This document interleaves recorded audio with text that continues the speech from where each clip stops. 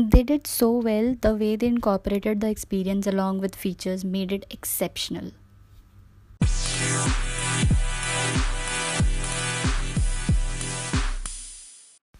Hey guys, welcome back to the Product Space by Yogita. In case you guys are here for the first time, don't forget to hit the follow button to get the updates about my new episodes.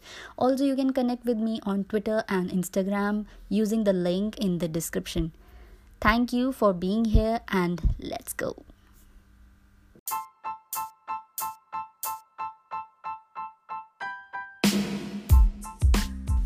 So today's episode is about the hottest product team of the town. I'm going to talk about the different types of product teams that I have been with and how they were varying with each other in different characteristics and how you can actually build a great product team for yourself.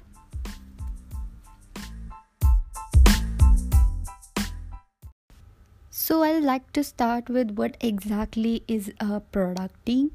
I think a product team is a bunch of people with different skills who work together to build a product where ideation and testing of ideas is scaled horizontally across the team to follow an outcome-driven approach. If you are a startup founder or a product person, you definitely would want to know how to build a good product team. I think you should have clarity about what is a product and then recruit the right amount of people with right skill set and then educate them about your product. This way you can recruit any person who just has to have skills that is required to build the product, and then you can scale your vision around within the product team as you want. Now let's talk about how a product team is different than a regular team. A product team always focuses on ideas, validations and testaments to build the right thing. They always work on the diverge and converge method to find new approaches to solve a problem. And that is why they behave very differently than a normal or a regular team in any organization. It's always fun to work with a product team. And when I say fun, things can still get a bit uglier if the product teams are not tied together with the vision, if there is a lack of vision. So I think they should really empathize and understand the users well. User research and feedbacks are always celebrated within a product team. Collaboration is also a very important part of a product team. Your decisions over anything, a design, a screen, or a user story, an epic, or a roadmap is definitely a process which is done collaboratively. It's definitely done with the engineering team. It is definitely done with the marketing team together. So, as a product team, you should think of yourself as a whole, not a solo contributor. The experience that I would like to share about the product teams that I've worked with. Of course, the product teams are crazy. The people can have age gap, they may have skill gap, but the horizontal reporting makes giving feedback and receiving feedback much easier. So I really feel the horizontal reporting should definitely be there instead of the vertical reporting process.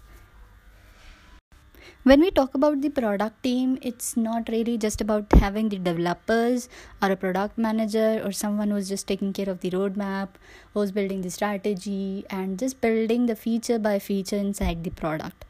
But a product team will also include the marketing people who are doing the approaches, who are making the approaches for getting customers, meaning the customer acquisition, and then taking care of the customer retention.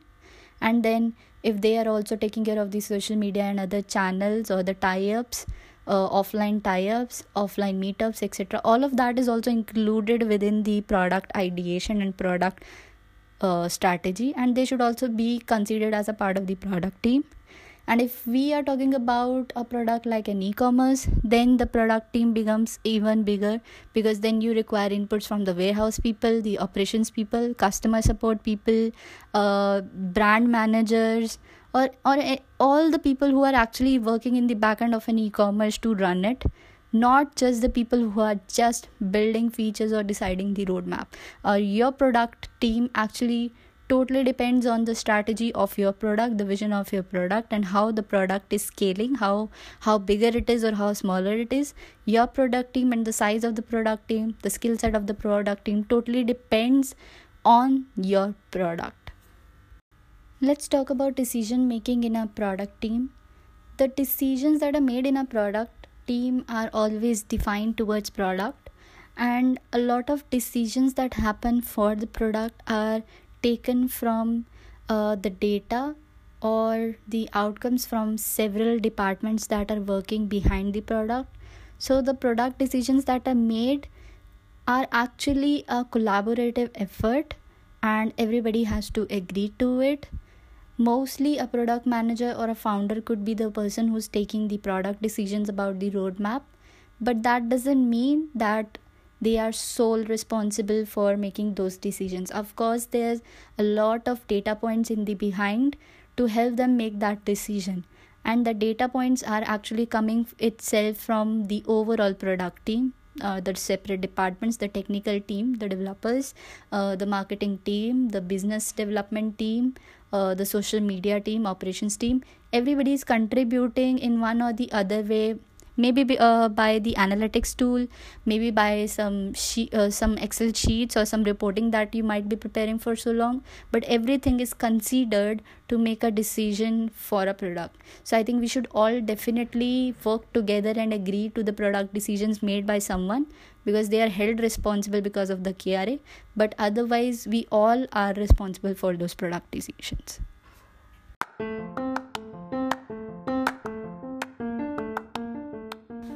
That is it from my side, and I leave it up to you to follow these pointers that I have shared, or reinvent on yours. So if you find anything new, do come on my website, which is yogitamitani.com, and share your feedback. I'll share the links in this description. Also, if you like this podcast, show your love by following this channel, because I'll be posting more updates in the coming time. Thank you so much for listening. Bye bye.